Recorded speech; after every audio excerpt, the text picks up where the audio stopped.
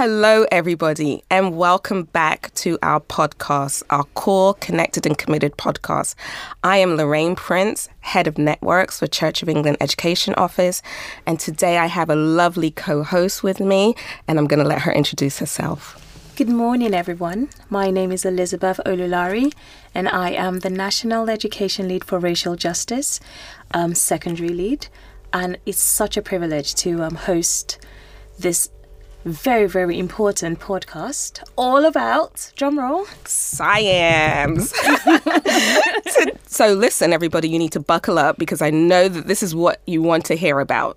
What's happening in the world of SIAMS. We have today our esteemed guest, Dr. Margaret James. And I say the doctor with an emphasis on it because she is the one and only person who has a doctorate degree in church schools inspections.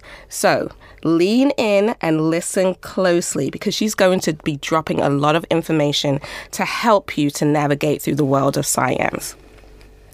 So let's jump into it. When I arrived in this space, obviously, many of you who are sitting at the table know that I'm not from Church of England schools. So SIAMS for me was like, what is SIAMS? So let's go over what is SIAMS, please. Well, hello, Lorraine and Elizabeth. So SIAMS is essentially the part of the Education Act that covers the inspection of specific elements of a church school.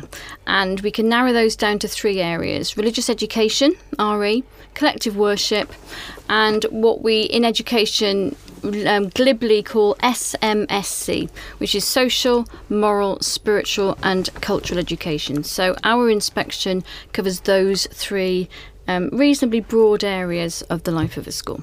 Well, so we've had conversations and the world around us know that there's a new framework.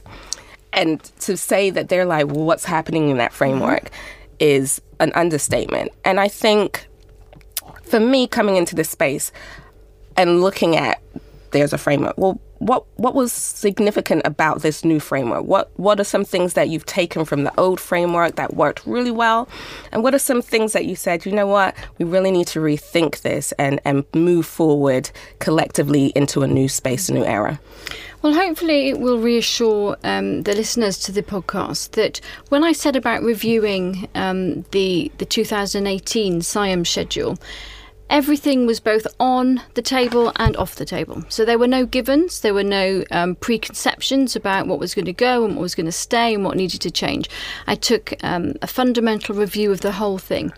And one of the principal elements of that was looking at how we inspect, looking at how everything hangs together and what our purpose in inspecting actually is. So going back to the basics of what inspection means, of what we want to achieve working with schools, I really firmly believe that together we are the body of Christ in education. We've all got our part to play. And as the lead of the inspection service for the Church of England, we have an important part to play in that. So we reviewed it all. I hope that listeners will also be reassured that much of was already in SIAMS is still there. I tend to use a phrase to describe it. Now, this isn't the title of the new framework. The title is, quite boringly, the SIAMS framework. But as a descriptor, I'm using the phrase that it's radically different and radically the same. Church school leaders and staff are hopefully reassured that it's the radically the same part that really applies to them. So no new content, no new concepts, nothing else new is expected of church schools.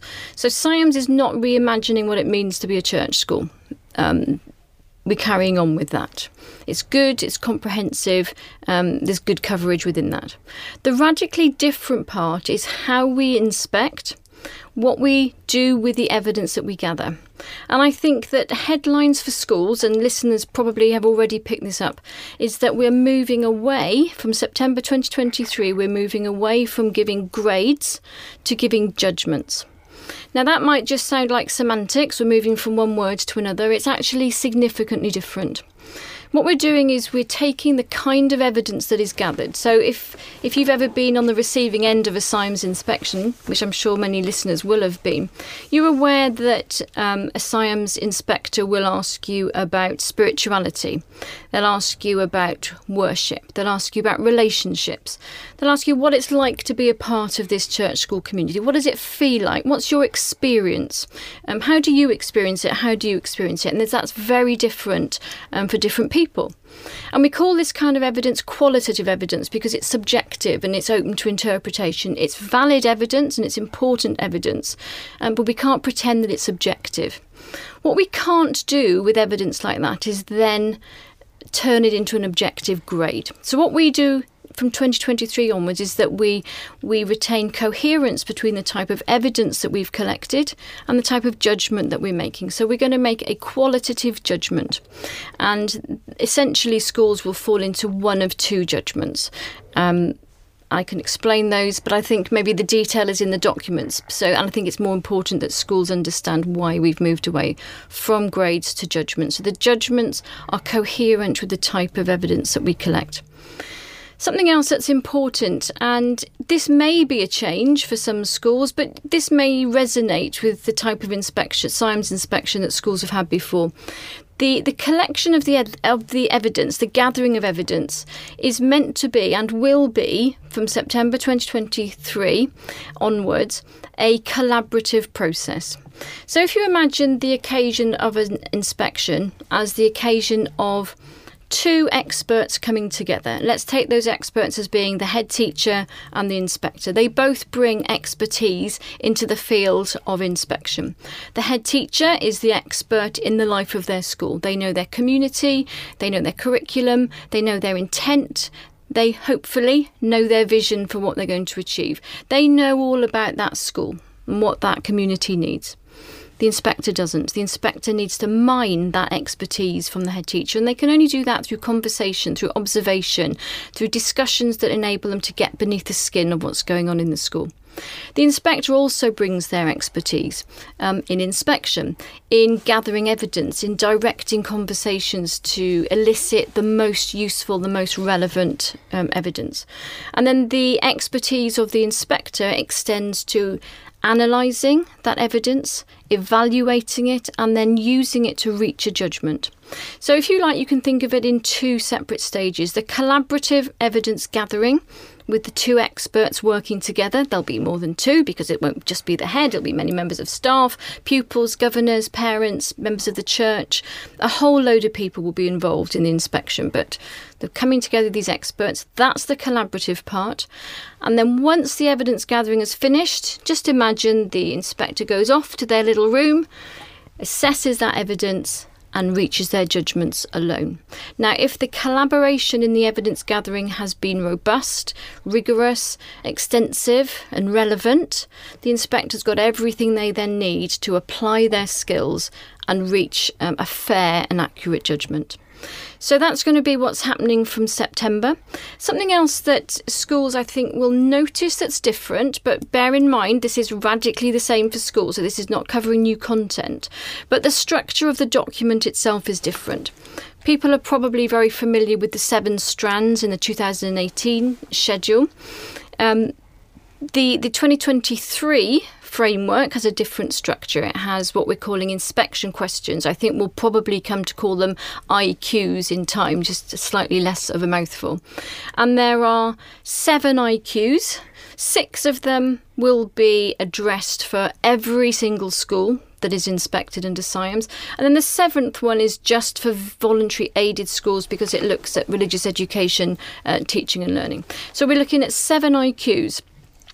And what the inspection questions do is they ask high-level questions focusing on impact. Now, if you could see me now, I'm banging my hand as I say that. She is banging her hand, everybody. But it's a focus on impact because, quite frankly, and to say it really bluntly, it doesn't matter, schools, how you achieve your aims, how you enable your Christian vision to be an effective reality in the lives of people. It doesn't matter how you do it, as long as it works. So a SIAMS inspection will no longer look at specific criteria. Have you done this? Have you done that? What about this? Is this in place? Is that in place? Tick, tick, tick, tick. It won't do that. It will ask questions such as... I'm testing myself now to try and remember the actual wording of the inspection questions, but I'll have a go here. So I think inspection question 3 says, how does collective worship enable the school to be a spiritually flourishing community? So that's the question that's got to be answered. Now, School A is likely to answer that very, very differently from School B. Absolutely. And part of the reason for that is contextual. Mm. And context also will have a really high profile in SIAMS inspections. Now, if you imagine, we can go to two ends of a spectrum here. Imagine to start with a tiny, rural, monocultural infant school. Okay, imagine the context of that school. They've got very specific needs. Their community is characterised in a certain way. That's one end of the spectrum. That's a church school. That's great. And then imagine a huge voluntary aided secondary school in an inner city in a multicultural community. Okay, both church schools both have a responsibility to enable people to flourish, children, young people and adults to flourish through the school's Christian vision. Both have got the same responsibility. Both, if we go back to that collective worship inspection question, have a responsibility to ensure that people in that community can flourish spiritually. How School A goes about doing that is likely to be very different from how School B goes about it. So why should we tell schools, back them into a corner and say, you must do it this way? Because when we do that, we're in danger of doing something that I think we don't really believe in. What we would do if we insisted on specific criteria to achieve an aim that we say will happen, we would be propagating what can be described as an input-output equation for education. And this is what that is. But that's, like you said, it is revolutionary because I think that's something that they're used to, right? And I think because that's something that they're used to, there could be a little bit of trepidation in this new approach. And I think we need, so how are we going to guide them through this process to actually say, yes, it is statutory, but we're here to see the equitable experience of your school and see what it looks like. You're going to encapsulate that. We want to see what that looks like instead of giving you criteria and you just take it off. And then we go. And it can be quite scary. You're right, Lorraine, that if you remove criteria, it's almost the difference between imagining painting by numbers and painting. Yeah. Okay? So the painting by numbers can still give you a lovely picture, because you've followed and you've put colour, whatever, into shapes number 1 and etc. By removing the numbers and by removing that step-by-step direction, that can be a little bit frightening. So what I would say, I have a few things to say that hopefully will reassure schools in this respect.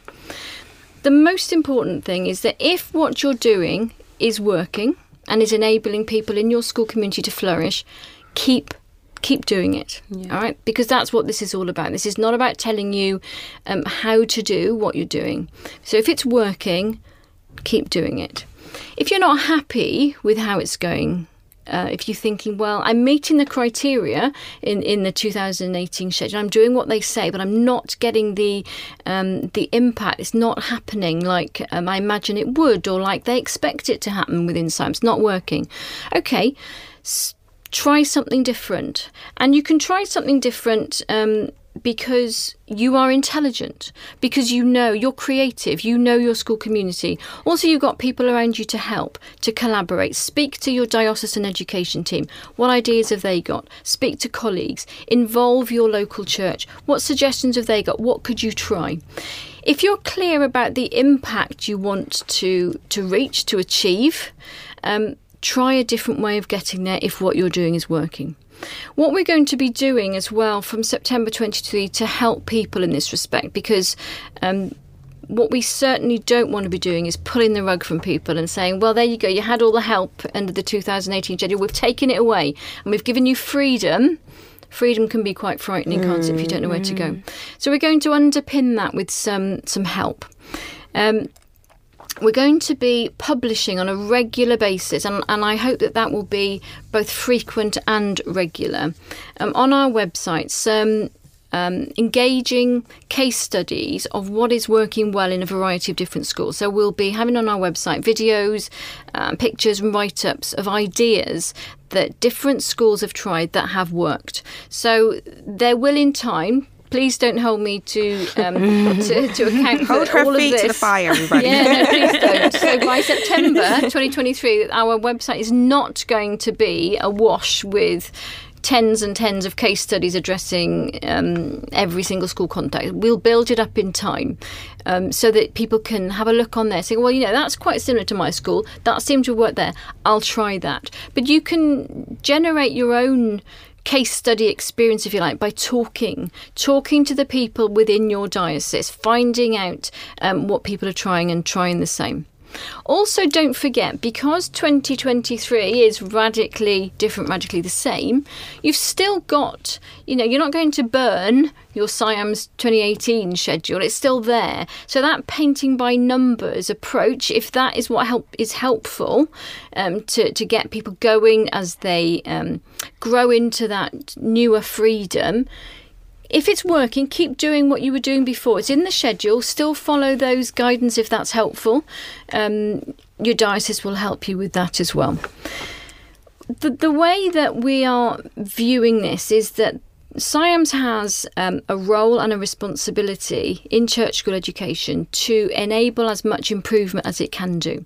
So this isn't about punitive grading or even arbitrary grading. This is about identifying with a school what it needs to do that will move it on most significantly. I am so grateful that you said that, because from what I'm hearing you say is that the journey is as important as the end result. Yeah. It certainly, we want an end result, and the inspection questions give quite a strong guide as to what that end result is. But we would be naive and arrogant if we suggested that we are not all on a journey towards something. None of us is the finished article. None of us has a record of getting everything right the first time we do it. We will do things sometimes and they'll work straight away, and we'll be delighted. And other times we'll try 2, 3, 4, maybe more times in a really well-intended way, and they don't work. And eventually they will. And what I would advise schools to do is to go back time and time again to what is called in the new framework the school's theologically rooted Christian vision. Have absolute clarity about what it is you're trying to achieve, because that is the most important thing. You'll work out how to do it. So what is it that your community needs? And that might be quite a scary phrase. Oh my goodness, you talked about holding feet to the flames. You're going to be holding me to account for a theologically rooted Christian vision. I don't even know what that phrase means. What do I do? So your diocese will definitely help you with that. Your church can help you with that. But please don't underestimate your ability to think theologically. And this will be a very brief guidance. So this is not a training course in doing that, but just hopefully some comments that will help you to see that this is not an unattainable starting point, because I think your vision is your starting point.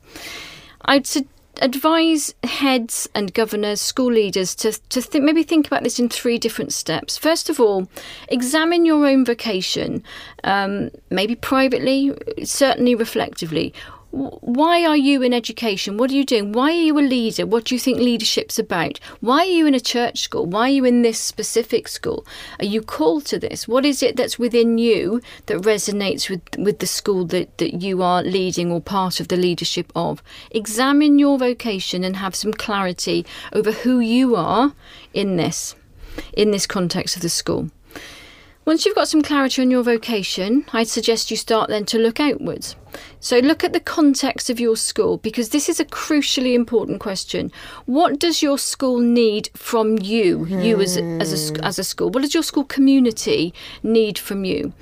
And I think I'd want to emphasise the word need rather than want. You know, we all know if you've got or work with children, what they want isn't necessarily what they need. So what do you discern is that need? And that's not from a position of distance and superiority. You know, I think you need broccoli, children. It's you know, really understand your community. What are those needs? Because in some school communities, the most pressing need might be aspiration. In others, it might be safety. In others, it might be equity. In others, it might be respect. In others, it might be love. And it might be all of the above. It is likely. It is very likely to be all of the above. Yeah. So, all of the above. So discern what are the most pressing needs. What is the urgent need of your community? The one that shouts out to you most.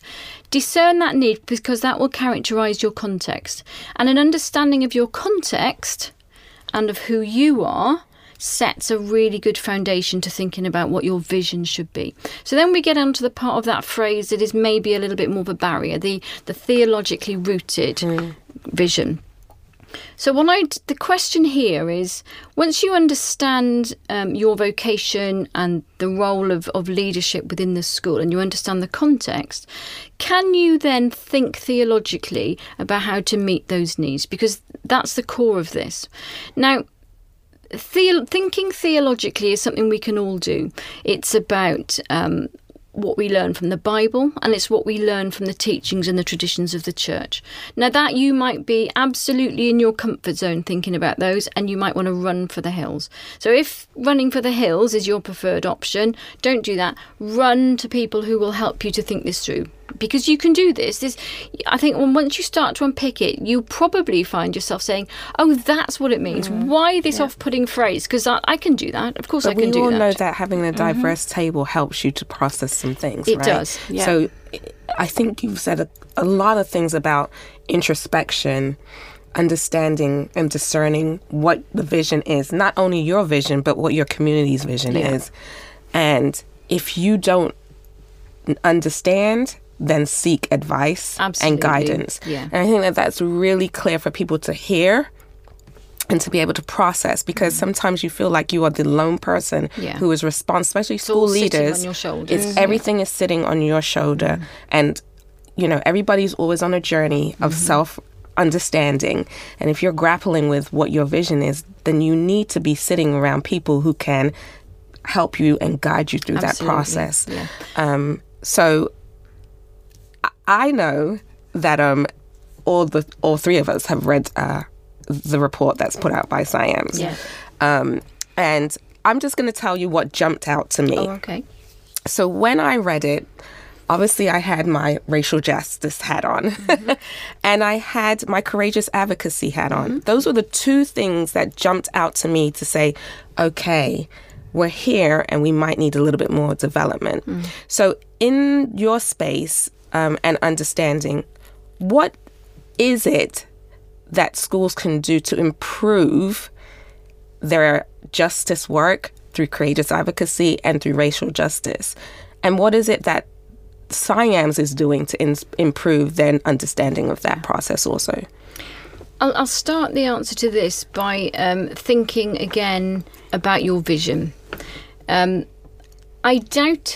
highly doubt that your vision will be about excluding people and about disempowering people and about narrowing the scope of who's welcome in your school. I doubt that's your vision. So your vision, I'm pretty sure, is going to be based on inclusion, welcome, empowerment, and justice, you know, as an extension of some of those concepts. So if we think, first of all, about... should we think about the inclusion part of the question first? We start as SIAMS and as the Church of the Church in Education from the absolute firm belief and understanding that we are all human beings are made in the image of God. I'm not better than you, you're not better than me, I have my strengths, weaknesses, so do you. We are equal and we are made in the image of God. Now, if you start from that premise, how can you lead, run, work in, be part of a school where everybody is not welcome and does not know that they're welcome. And that includes people of different races, colours, faiths, socioeconomic backgrounds, with different academic abilities. You think of what difference might look like, and remember that we are all made in the image of God. Somehow in all of us we reflect God, and we're here. We are equally valid. Everybody in your school community, even the people that you find annoying and irritating, are made in the image of God, and they're as valuable as you are. And that's just because they exist. That's not because of what they do or whether they're nice to you or whether they do well in exams, just because they exist. So I would say that from the inclusion point of view, everything that you do needs to make sure that imagine any type of difference, that people are welcome and have full access to your school community, and that they know it. Okay, it's really important that they know it. It's one thing you saying it and having policies in place, but do they experience it? And how will you know that? Well, you'll know it by asking them, wouldn't you? And then the issue around courageous advocacy, I've got a little bit of a bee in my bonnet on this. I think maybe, Lorraine, you might have as well. I think we share very similar views on what it is and what we are seeing. Yeah. And I think one part of what we're seeing is really well-intended attempts, that sounds terribly patronising, so I'm really sorry, but attempts at meeting what at the moment in SIAMS is a criterion and is included still as a concept under the 2023 framework. My strongest piece of advice to enable you to know what you're doing around courageous advocacy in your school is I'm banging my hands again here, read the courageous advocacy document, okay, because it's all in there. It's terrific. So if you Google it, courageous advocacy, Church of England Christian Age, you'll get the document. And the document sets out very clearly what courageous advocacy is, and it sets out what it is not. So I can just caricature that in really to give a quick explanation of it.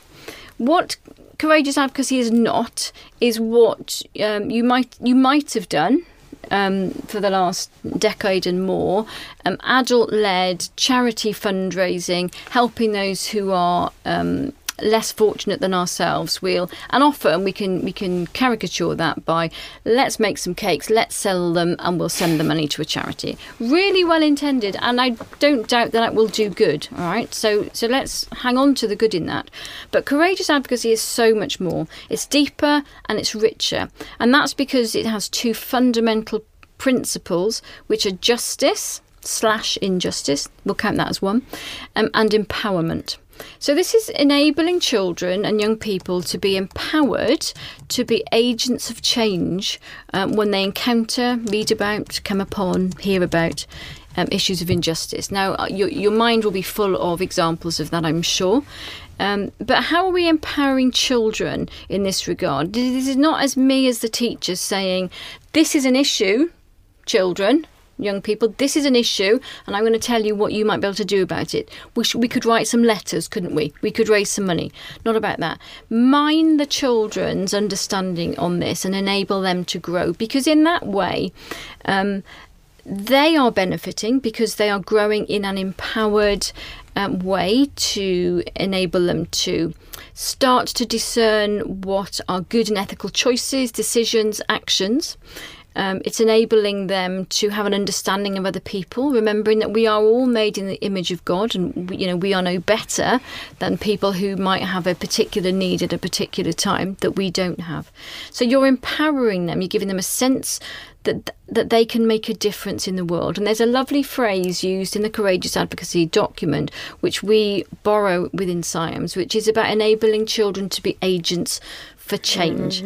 Now, what we might expect a 6-year-old compared to a 16-year-old to understand and do as a result of that, of course they're different. Again, let's go back to the expertise of the school. You are the experts. school leaders and teachers, you know your children better than an inspector. So explain, work that out with the children and then explain it to the inspector. But don't forget, this is about injustice and empowerment. This is not about bake sales. And the document, again, uses a lovely phrase. I think it says it's going beyond the bake sale. So don't just slap courageous advocacy on the title of something that is really more at the bake sale level. Think it through, focus on justice and empowerment. Thank you. Awesome. Thank you so much.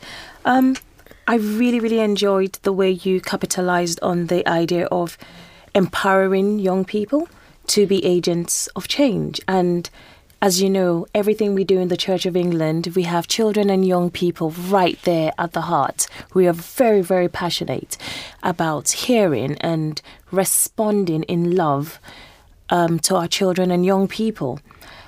There's a very lovely phrase in the report that says something along the lines of to disagree well. I mean, that's something where I think you would agree that we're all learning. It's a journey. I mean, even adults. Especially adults, possibly. You know, even adults, it's quite tricky for us to disagree well. So I'm just going to put it in the context of inspectors. And I'm thinking to myself, what are inspectors going to do to ensure that the integrity is essential approach for the relationship between like the schools, the head teachers, all the stakeholders and the inspector to be able to disagree well? Okay.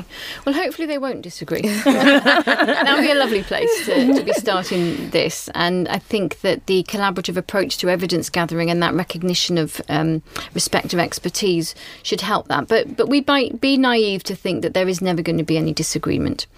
So the first thing that I would say is that SIAMS is an evidence-based process. Now that don't equate evidence with it hasn't got to be data. It hasn't got to be written down in copious notes and books. And think more broadly about what evidence is. Evidence can be anecdotal. It can be in discussion. It'll be what the inspector sees. But it's all evidence, what they see, that kind of subjective evidence that the inspector will then use their expertise to draw judgments from. So the evidence base has got to be robust, and part of the process under the 2023 framework is we're using the phrase inspection conversations as part of this, because as we're having a relaxed conversation now, when you're in conversation with somebody, you loosen up a bit. You feel that you can talk. Yeah. You let somebody get under your skin a little bit. If you were sitting here firing questions at me with a tick list, I'd feel really threatened, and I'd feel that I could get it right and I could get it wrong, and that you're actually trying to make me or get me to say what it is that you've decided is already right. Whereas when we have a conversation, we can explore perspectives and we can have better understanding. And that just leads me to think about perspectives, because perspective is a really important part of about agreeing, disagreeing, and part of inspection as well. And I'm reminded of a really lovely analogy that's about an elephant. So if you imagine now, I'm sitting across from you. So imagine that there was an enormous elephant between us, and you had the trunk and the tusk's end, and I had the tail and the other end. and we were asked to describe what we could see. What you would describe would be really different from what I would describe. And it would be very easy for me to say, well, you're wrong, because I'm looking at this elephant and I can't see what you're describing. So you must be wrong. Okay. And similarly for you to say, well, I must be wrong because you know what you're looking at.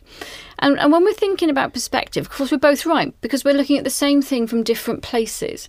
And the only way I'm really going to understand you is if I move from where I am and I stand with you and I look at it from where you are, and then I'll see what you saw. And similarly, you stand with me and you'll see what I saw. So like we could have an enormous 6 painted on the table between us. You'd think it was a 9. Yep. I'd think it was a 6. You're not wrong. We're just describing things from a different angle, aren't we? So part of inspection, and I would give a caveat to this, because bear in mind that most SIAMS inspections are 1 day long. All right. If you are a voluntary aided secondary school, your inspection is 2 days. But out of the 5,000 or so schools, that's the minority. So usually 1 day, and there's one inspector inspecting a school. So they've got to do an awful lot in a very short time. And key to doing this awful lot is understanding the school.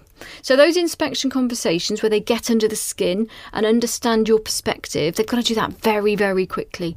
So the better information a school can give an inspector, the more pertinent, focused, relevant, obviously, the information that they can share as quickly as possible will enable inspector to understand the school. And then it gives them time to build in that, well, let me look at this from your perspective and you look at it from my perspective so that we can get an understanding. You know, we would all eventually need to agree that we had an elephant in between us, but we wouldn't know that until we'd looked at it from this range of perspectives. So part of disagreeing well about an inspection is doing everything we can to understand the perspectives. Now, I could have drawn a conclusion that what I was looking at was a hippo because I only had a certain view of it. Okay, in which case I would actually be wrong. And it was only when I got a different perspective that I could see that I was wrong. So we have to remember that reality as well, that both inspector and school might actually be wrong.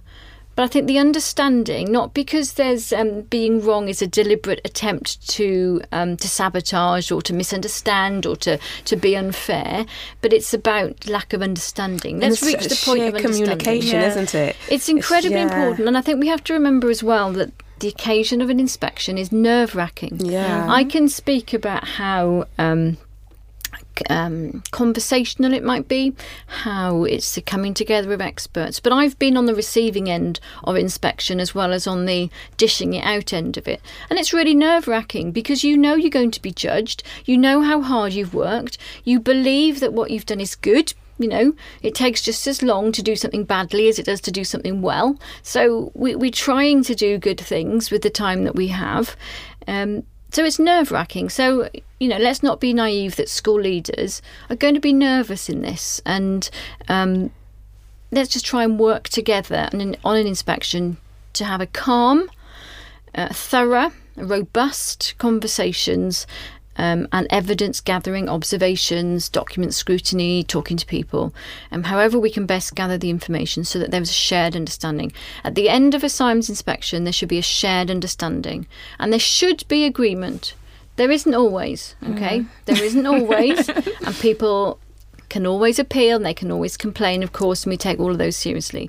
But the vast majority will end in a shared understanding. It's like building a quick relationship. You know what I mean? Like you have to be able to understand how to move together through this process. So, you know, you're right in saying it's nerve-wracking. And, you know, obviously their inspectors know this and they're going to try to give as much grace as they can through this process. They will. They will. And they'll listen. You know, building a good relationship quickly, there's got to be a lot of listening going on. Yes. Yeah, and it just takes me to the space of us living well together and all of us flourishing together. And it sounds like that's where the SIAMS inspection framework and reports is coming from. It's coming from a place of love and excellence and compassion and all of us living well together and flourishing. And we can do that in a context of holding to account. We're not going fluffy and soft here. We will do this in a Christian manner. We will seek to reach fair, evidence-based, robust judgments, but in a compassionate way that honours and respects everybody involved. Yeah. But I think that goes to the word flourishing. Yeah. Like we always talk about this word flourishing and we talk about the misconception of the flourishing. Like you think the end result is when everything is really great is that. But it is the struggle to get there. The lessons that you learn to get there, the way that you communicate your journey to get to that point. And that's all a part of the inspection process. We want to hear the journey. We want to know what your understanding of your process was. Yeah. We want to understand your vision. That's right. We want you to communicate that clearly. Communicate, take us with you, take Yeah. the inspector with you, help the inspector, because that would be my plea to schools. Enable the inspector to understand you so that they can be fair and accurate in their judgments. Yeah. Right. Yeah. I think that's absolutely awesome. I'm just going to take us to something that we're all passionate about, collective worship. Mm-hmm. And I am going to put on my professional hat as in the team of racial justice. And as you know, the Church of England is committed to racial justice, and we're doing a lot of work in this sphere at the moment. So my question is, I think it's kind of like I know it's about the journey and we're looking at the impact, but based on racial justice, how can collective worship be used as a vehicle to ensure that we're living well together and we're flourishing? So schools are encouraged to be church schools are encouraged to be worshipping communities, spiritually flourishing communities.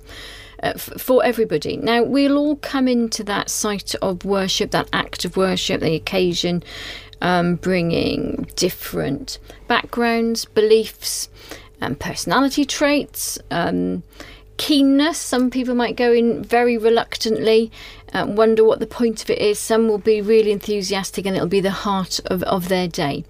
It's a very levelling experience in a way, because we, if we take the meaning of what we're doing, we are coming before God together, in which we are all equal, with our needs, with our gifts, with our requests, and with our praise.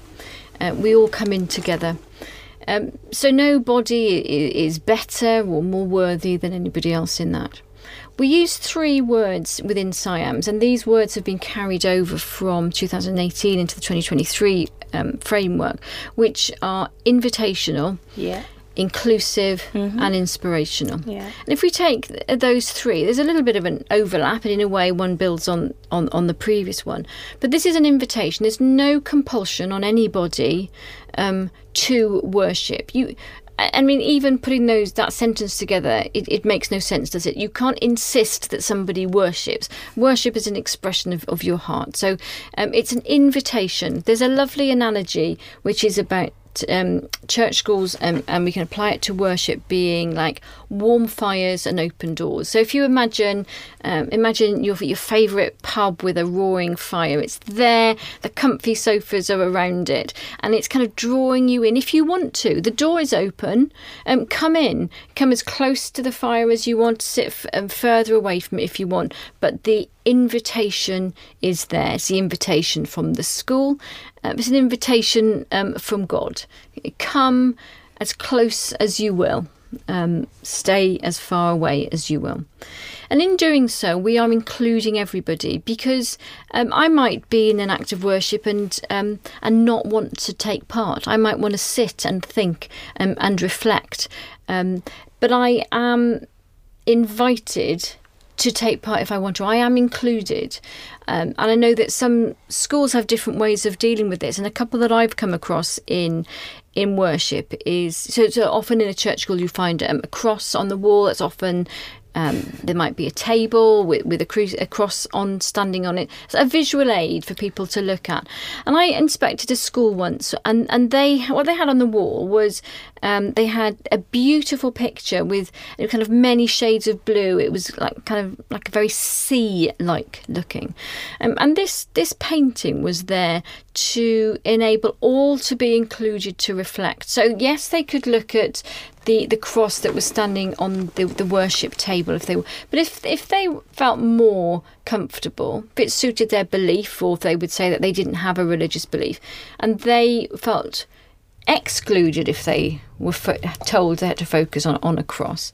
But to look at this painting, it enabled them to let their mind go where they wanted it to go, to reflect, to think about what it is that they felt comfortable or challenged to think about. So that included people of different faiths and beliefs in that, which I thought was lovely.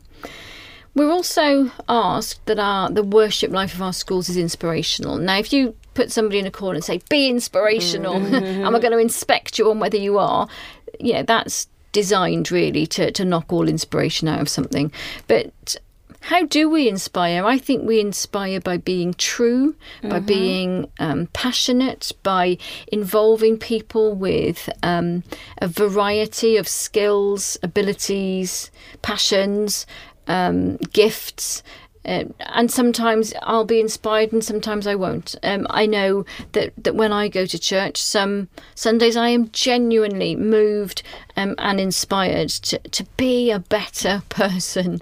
And others, no fault of those leading worship, I'm not, Worship is not something that we can categorise, bum, bum, bum, bullet point after bullet time. Do this and everybody will feel invited, included and inspired. Doesn't work like that. What we're looking at in the inspection question on collective worship is how collective worship enables the school community to flourish. And that is people of all backgrounds, all races, all beliefs, whoever makes up your school community, is their spiritual flourishing enhanced through the worship life of your school? If so, how? If not, why not? And what might you do about it? Brilliant. Well, everybody, that was Dr. Margaret James dropping some jewels on you today. And before we close, I'm going to do something that I didn't even talk about.